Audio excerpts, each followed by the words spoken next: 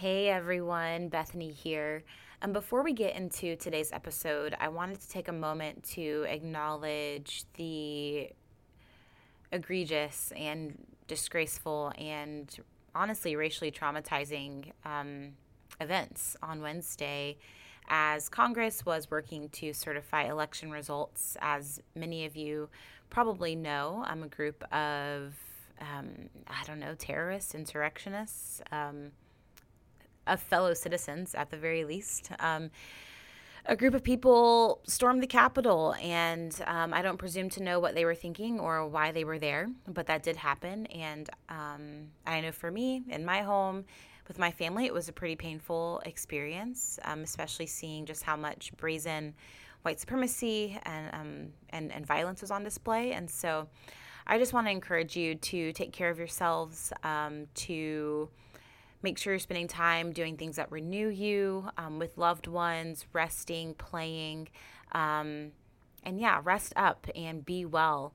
And when you're ready, let's keep working to create not only organizational cultures but a society where we dignify all people, and where we heal from racial trauma, and where we dismantle systems of oppression. So, without further ado, welcome to the Diversity Gap Academy. Welcome to the Diversity Gap Academy, where good intentions meet true cultural change. My name is Bethany Wilkinson, and I am your host.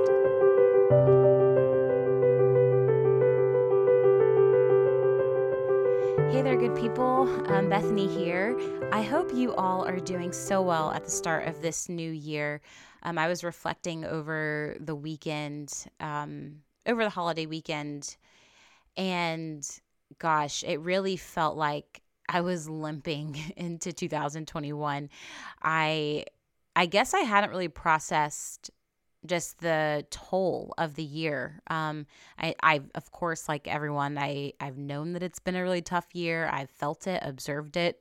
But something about when the new year struck, I finally sat down and was like, whoa.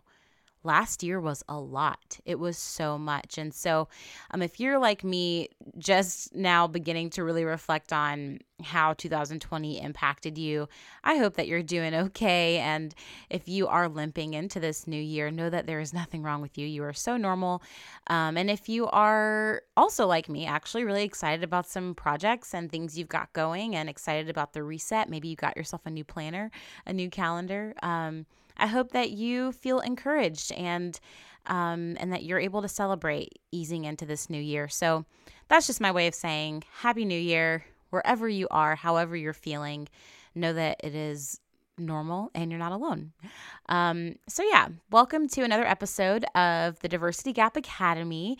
And this is cool because I feel like I don't just feel like it. This is my first real non-trailer episode.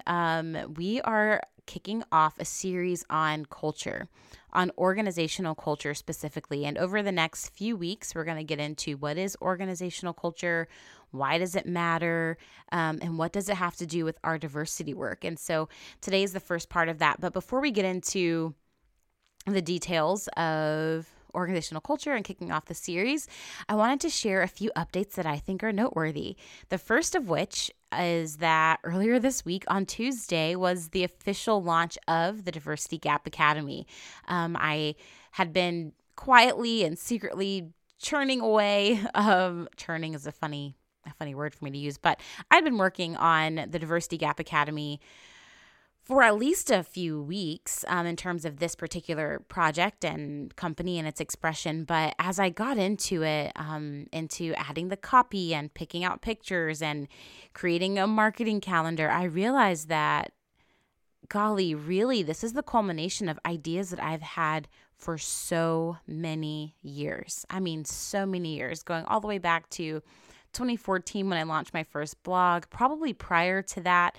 I'm really excited about this about this organization because I believe that there's so much good that we will do together as we learn and as we grow. And it was just a real treat to finally put it all in one place and to send that off into the world earlier this week. My favorite thing, or one of my favorite things that happened, was I guess I sent the email at like 8:30 a.m. or I scheduled it to go out 8:30 a.m. Eastern Standard Time. And one of my good friends, her name is Marge, she texted me, I don't know, an hour and a half later to say, hey, it looks awesome. We're excited, or I'm excited. And she used the word, or she pretty much said, like, what's so great about this is that for people and for teams who don't have the resources to hire a full-time diversity person or who don't have the resources to hire a consultant all the time, this really makes organizational change accessible.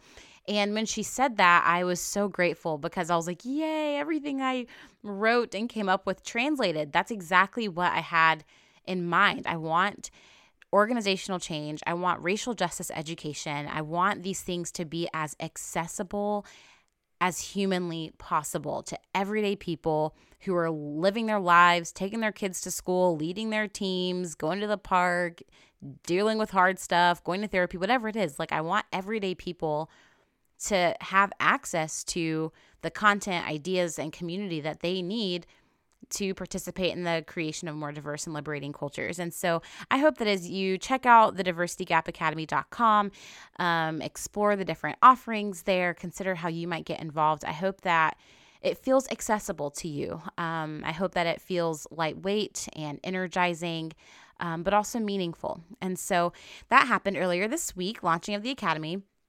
And the two other noteworthy updates I want to give are in relation to that. The first is that there is a membership community for the Diversity Gap Academy on Patreon. Now, Patreon is something I've known about for a long time because I'm a patron of a couple of communities. One's a musician, one's a podcasting team, which I might talk more about later. But I'm sure that it's a new platform to many of you as well. And so what I've done is I've posted a few audio things, a couple of PDFs, hopefully, if I have time to get those up. I want to post a couple of PDFs. I'm going to start posting some free content over the next week or so that you can just get familiar with the platform. I would encourage you to download the app. That's really the best way to engage. There's like a feature called Lens, which is really similar to Instagram stories, that'll let you access some behind the scenes content as I'm creating this work. But it's also a way for you to get additional information. So earlier today, I posted a mini podcast on creating organizational assessments prior to launching your diversity program. And so if you head on over to the Diversity Gap Academy and the Patreon page, you will be able to access that assessment thing that I shared, and I just hope that resource and others will be helpful to you. So check those out. They're all free, and they're just there for you. So I hope that they're helpful, and I'll post a link to that in the show notes as well. And then the second update that's noteworthy is that on Tuesday, I think it's a Tuesday, it might be Wednesday, on March 9th, I am hosting my first workshop of the year on moving from diversity to liberation. Now, the framework that I'm going to share during this workshop has been the single most helpful framework I've been able to share with leaders over the past 6 months. I have interacted with so many people who really just don't know where to start, or they've started and they struggle to track their progress. Are we making progress? Are we not? The other really big tension that teams face is that different people within an organization will have really different ideas about what success looks like. So for one person, it's all about representation, getting a diverse group of people in the room, and that's important. But for other people, it's really about liberation, anti-racism. And it doesn't matter how diverse the room is. Are we as an organization proactively dismantling systems that are oppressive? And so when you have those two people in the room, it can make it really difficult to have a meaningful conversation and much less to actually start moving in the same direction. And so this workshop will give you language, questions, containers to really help you begin talking internally with your stakeholders in your change work about, hey, what are we actually pursuing here? How long do we intend to pursue this track, this course of action? When do we change? How do we deal with the fact that we have different expectations? This workshop, From Diversity to Liberation, will really equip you to to do that. And so I hope you'll sign up. You can learn more about this event at thediversitygapacademy.com/events. And there are only 60 spots. I really wanted to be able to serve this group of people well. And so be sure to sign up, get your tickets today so that you're able to be a part of the conversation and to learn this content. So those are all the things to kick us off here. And let's transition into talking about organizational culture. Okay, so to kick this thing off, there are 2 things I want to share. And again, this is going to be part of a series, so this isn't the only 2 things I'm going to share, but it's the 2 things I want to share for this episode. The first is a story, and the second is a framework that's been really helpful to me over the years. So the story, a couple of years ago, I was really desperate to plant a fall garden.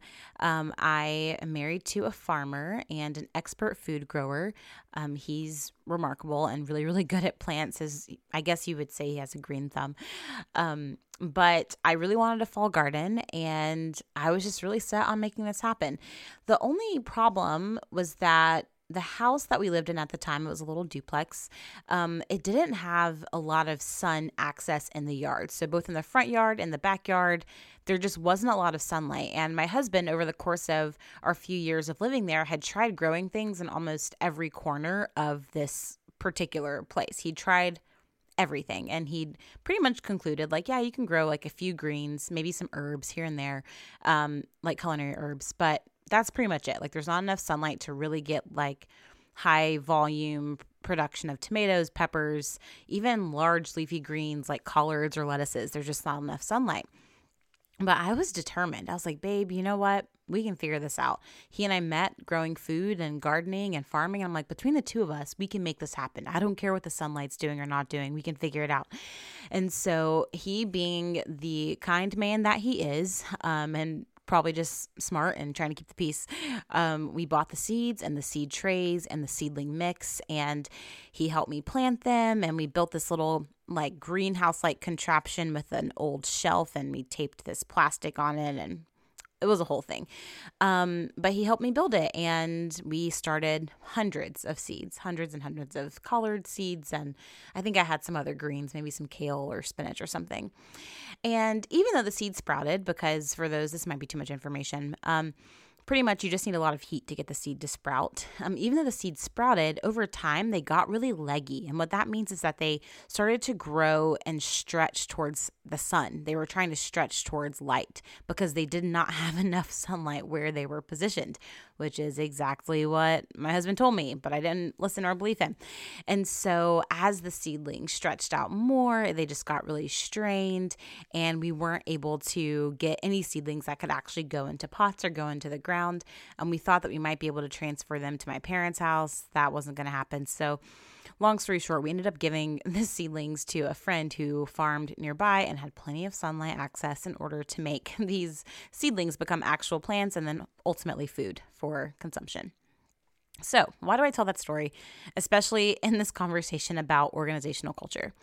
I tell that story because it perfectly illustrates that you can have all of the right tools.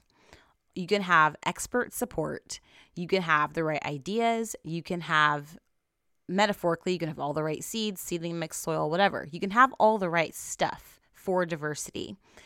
But if the conditions are not right, if the sun's not right, if the soil's not right, if you don't have a good watering regimen, keep going with the metaphor here, if the conditions aren't right, it doesn't matter how good your tools are, how good your resources are, how good and effective your consultant is, because your culture is the soil in which your diversity will or will not grow. This whole story is to illustrate that you do not want to underestimate the power of the right conditions. And this entire series that we're about to get into over the course of the next few weeks is all about creating the right conditions for diversity to flourish. For many years, I worked in like the social impact startup scene and really loved it and learned so much. I mean, so much. The Diversity Gap Academy exists because of so much of what I learned working there. But interestingly, while I worked there, I also got like a front row seat to the cultures of so many different kinds of organizations, from ones that I actually knew personally and then ones that I just read about in the news. And a few years ago, maybe a couple of years ago now, there were a couple of stories in the news that really caught me off guard. One was like a large like luggage retailer company, and some stuff had gone down on Slack, and this woman's employees were like, cancel her. I literally don't remember enough of the details to give you more than what I'm telling you right now. But pretty much it was made apparent that this was a really toxic work environment because of ways that this particular leader displayed their leadership in that season for whatever reason. And it was to her demise as a leader. And I was like, oh man, that's tricky and messy. And there was another story around that time about a media company.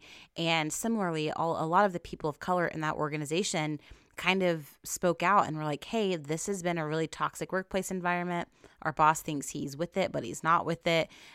He's actually pretty racist and offensive and causes a lot of harm in his natural leading style. And it's interesting working with startups because there is like this tenacity, this intensity, this aggressiveness that's required to get a venture off the ground. And I don't deny that at all.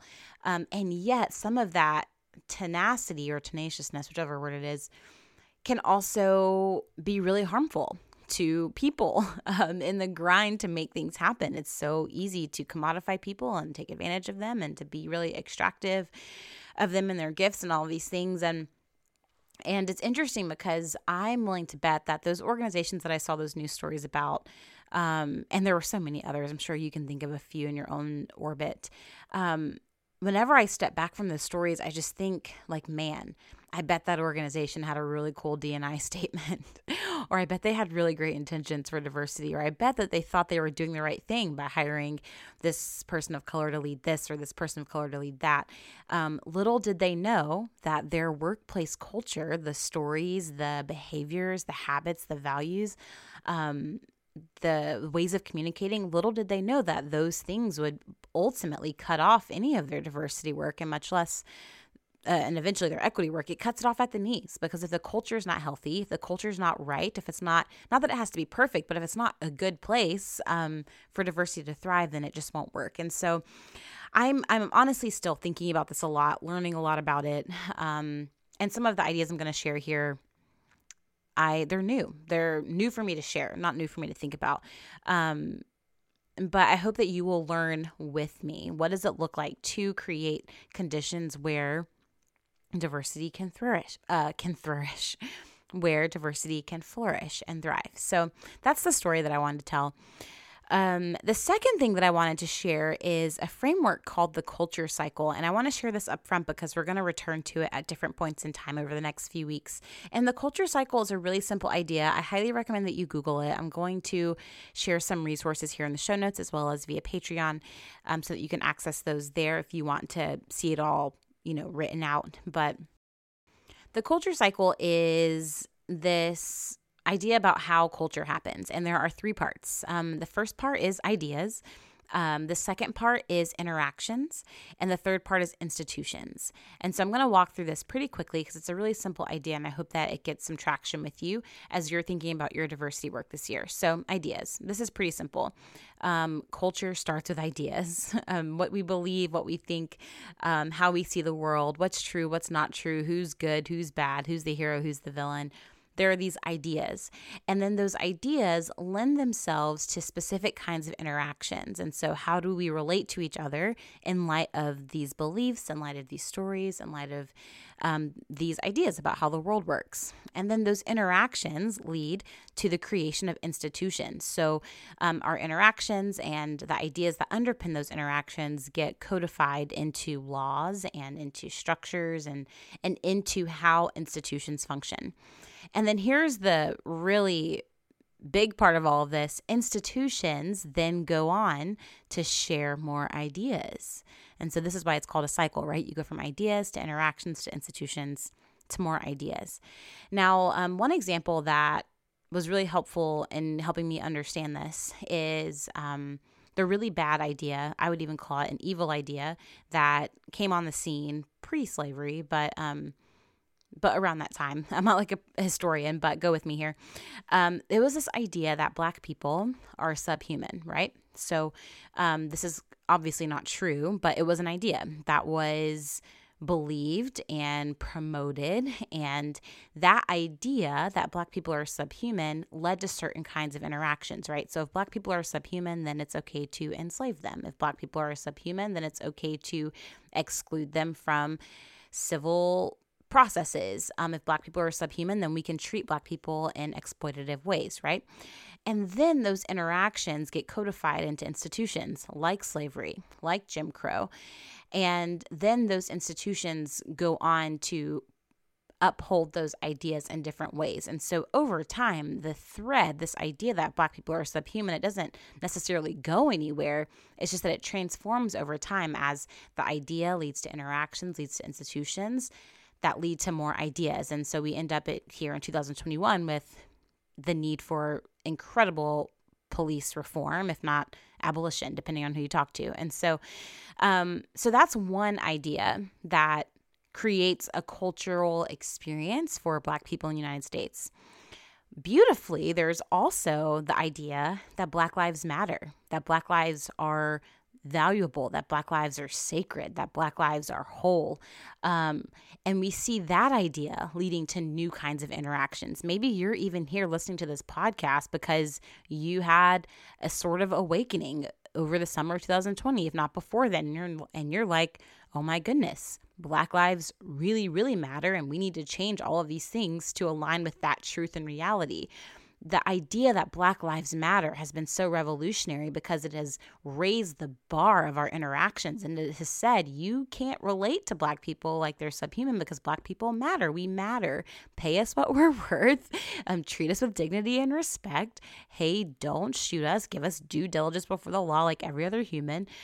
Black lives matter. They're important. And so that idea leads to new interactions. And a lot of the advocacy work that we see happening throughout our society, and hopefully that you're a part of in some way, is to see those interactions codified into institutions.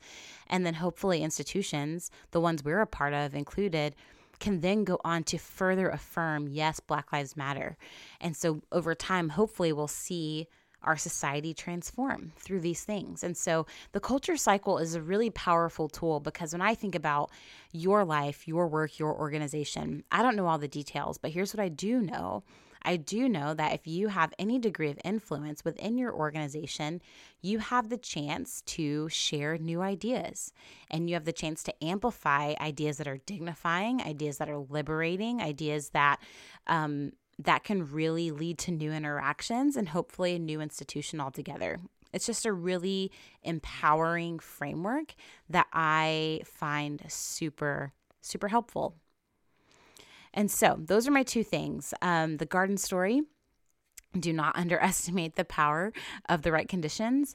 And then secondly, the culture cycle. And I guess my point there would be to not underestimate the power of good ideas to transform a culture, of liberating ideas, of dignifying ideas. And so over the next few weeks, again, we're going to get more into this organizational culture piece. We'll return to the garden story as needed. We'll definitely return to the culture cycle. If you would like to learn more about the culture cycle, you can Google it. You can also check out some notes here in the show notes, and you can check us out on Patreon. All right, friends, that's all I've got for today. I will catch you next week.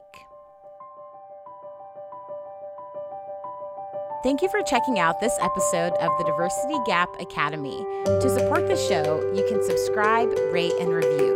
To learn more about the Academy, visit www.thediversitygapacademy.com. And until next time, may your good intentions for diversity lead to true cultural